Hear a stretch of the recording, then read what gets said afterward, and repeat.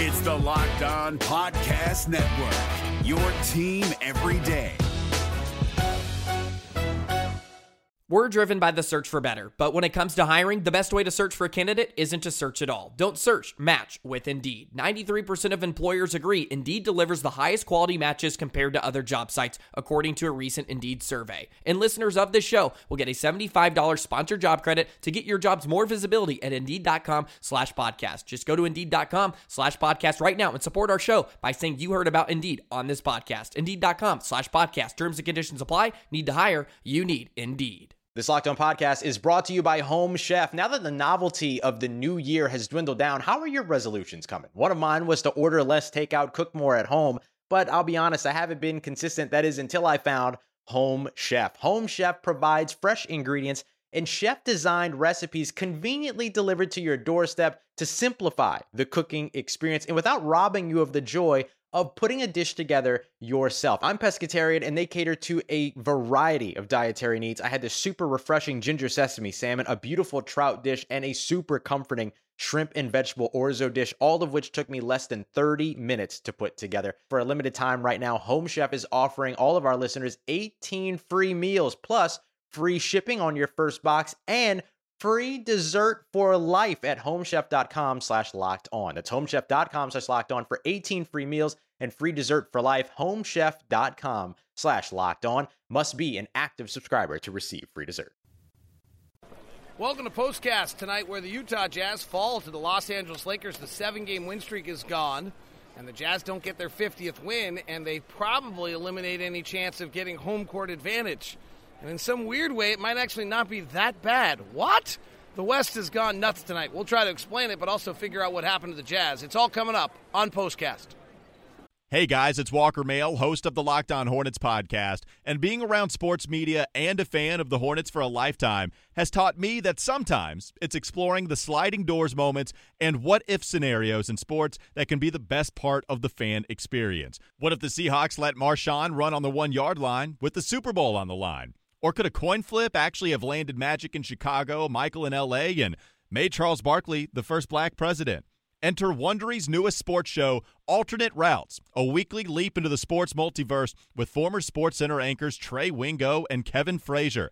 Each week on the podcast, Trey and Kevin will pry open the sliding doors of a different what-if moment from the world of sports. In these alternate sports realities, dynasties will fall, legacies will change forever, new GOATs will emerge. Follow Alternate Routes on the Wondery app or wherever you get your podcast. You can listen to Alternate Routes early and ad-free right now by joining Wondery Plus. POSTCAST is brought to you by The Store at 600 South and 20th East. Stop on by. I was there the other day. Picked up a little kombucha and some other fun stuff.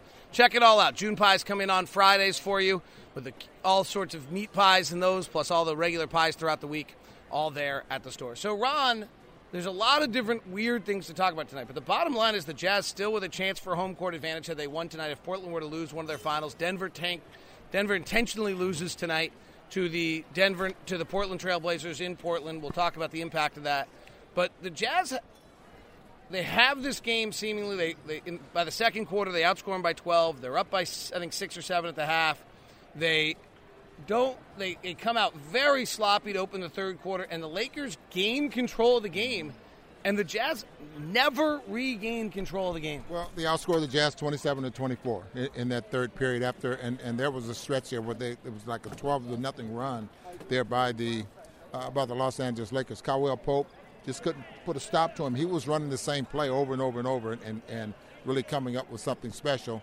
JaVale McGee had a very good basketball game, but that surprised me that the Jazz were not able to regain control of the ball game with Donovan Mitchell and Joe Ingles and Rudy Gobert on the floor at the same time. I mean, regardless of who those other two guys are, you expect the Jazz to be able to outplay the Lakers with those three guys on the floor. With 10:24 left in the game, Rudy Gobert and Donovan Mitchell check back in. Crowder promptly hits a jump shot that was supposed to be a three, but he had his foot on the line. So it's 89-87 with 10 minutes left, and you really would have thought at that point that the Jazz would have gained control of this game and done what you would have thought they'd do, which is win it. Well, in that second quarter anyway, was getting some threes. I mean, first quarter, couldn't make a three. Second quarter, they start knocking down some threes and start playing Jazz basketball to the point where they had uncontested three-point shots. And it seemed like that went away there in the third. The perimeter defense switching all over the floor there for the Los Angeles Lakers caused the Jazz some problems. Then all of a sudden they start breaking the paint and stop getting into the paint and making some other things happen that to the point where they can get those good looks. Sometimes the Jazz go away from that, and it really hurts them.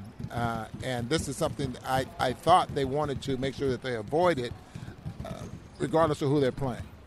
What was strange about this night to me was that the Jazz how much trouble the Lakers gave the Jazz offense. The Jazz were driving the lane, and the Lakers had brought another guy over into the drive. So driving, it was a combination of things. One, they were switching everything defensively, which took away the Jazz pick and roll game. Right.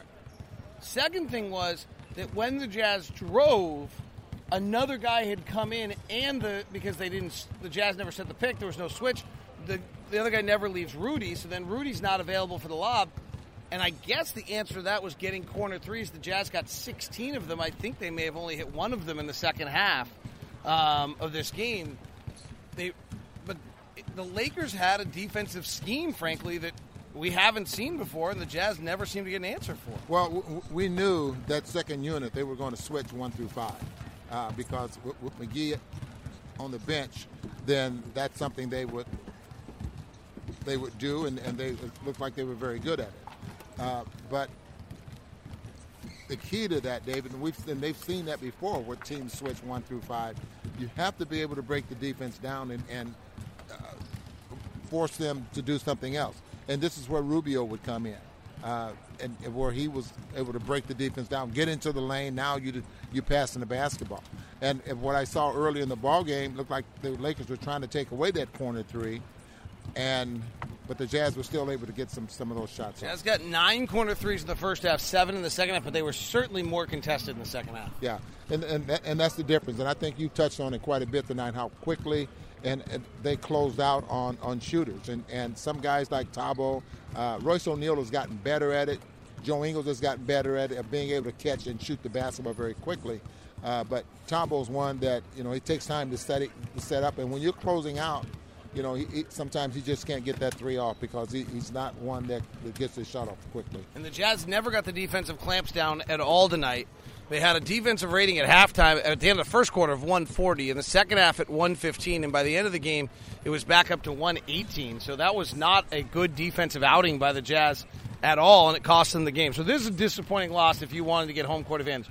Now we're into this weird situation because Denver intentionally lost tonight. Now, it's a risky move by Denver because if we beat Denver on Tuesday night, Denver and Houston wins out, then Denver has a chance of sliding to 3 after purposely losing tonight to Portland.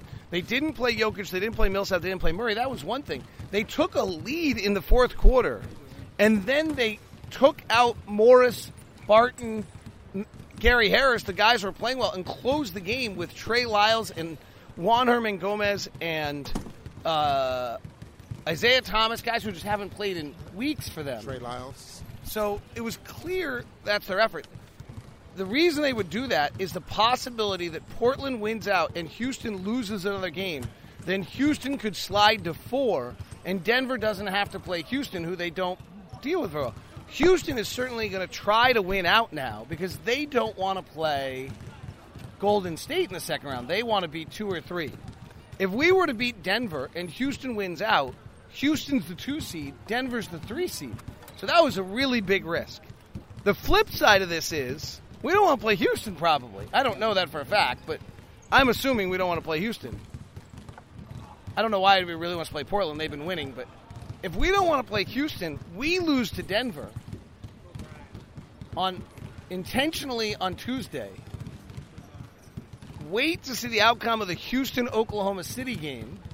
If Oklahoma City loses, we're in 5 anyway. Houston wins, they're in 3, and we're playing Portland 4-5. You just fried my brain. I know. If for some reason Oklahoma City wins that game, Houston would could slide to 4. We would want to be 6 possibly, and if Oklahoma City wins the final night against Milwaukee, who could be resting, then we could go into the final night choosing our playoff position. So there's a weird thing here where we don't have much incentive to go win on Tuesday night against Denver. So it's not enough just to make the playoffs and win basketball games and be happy about making the playoffs regardless of who you're playing. Now you're trying to set yourself up to get to the second round and not meet certain teams in the second round. Houston trying not to meet Golden State in the second round made me want to meet them in the Western Conference Finals.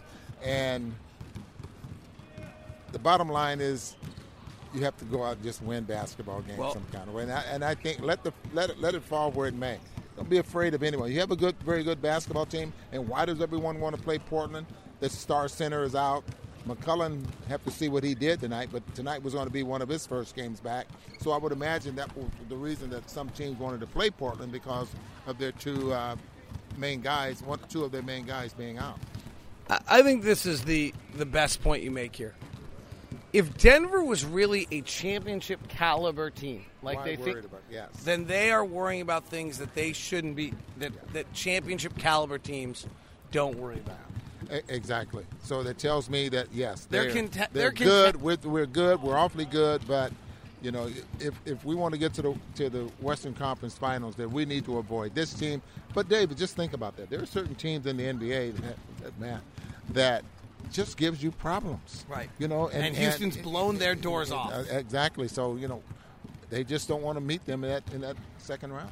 All right, interesting, weird night in the NBA, but the fact is that the Jazz lose a chance at home court advantage in all likelihood with a loss tonight to the Los Angeles Lakers. Though, if Portland wins out, which they have to win in this building, and they have to beat Sacramento. At this point now, they would have to lose both. You ever wonder why so many injuries this time of year? I mean, look at the Jazz. They have 3-4 guys out, 3 guys out. Lakers have some guys out. I mean, it just it boggles my mind. Well, there's no reason to rush a guy back to play the 80th game of the year. Yeah, that's true. But my feeling and my thinking is, you know, what kind of injuries do you have? Jazz lose tonight. And that's a long show. Hope you enjoyed it. Hey, Prime members, you can listen to this Locked On podcast ad-free on Amazon Music. Download the Amazon Music app today.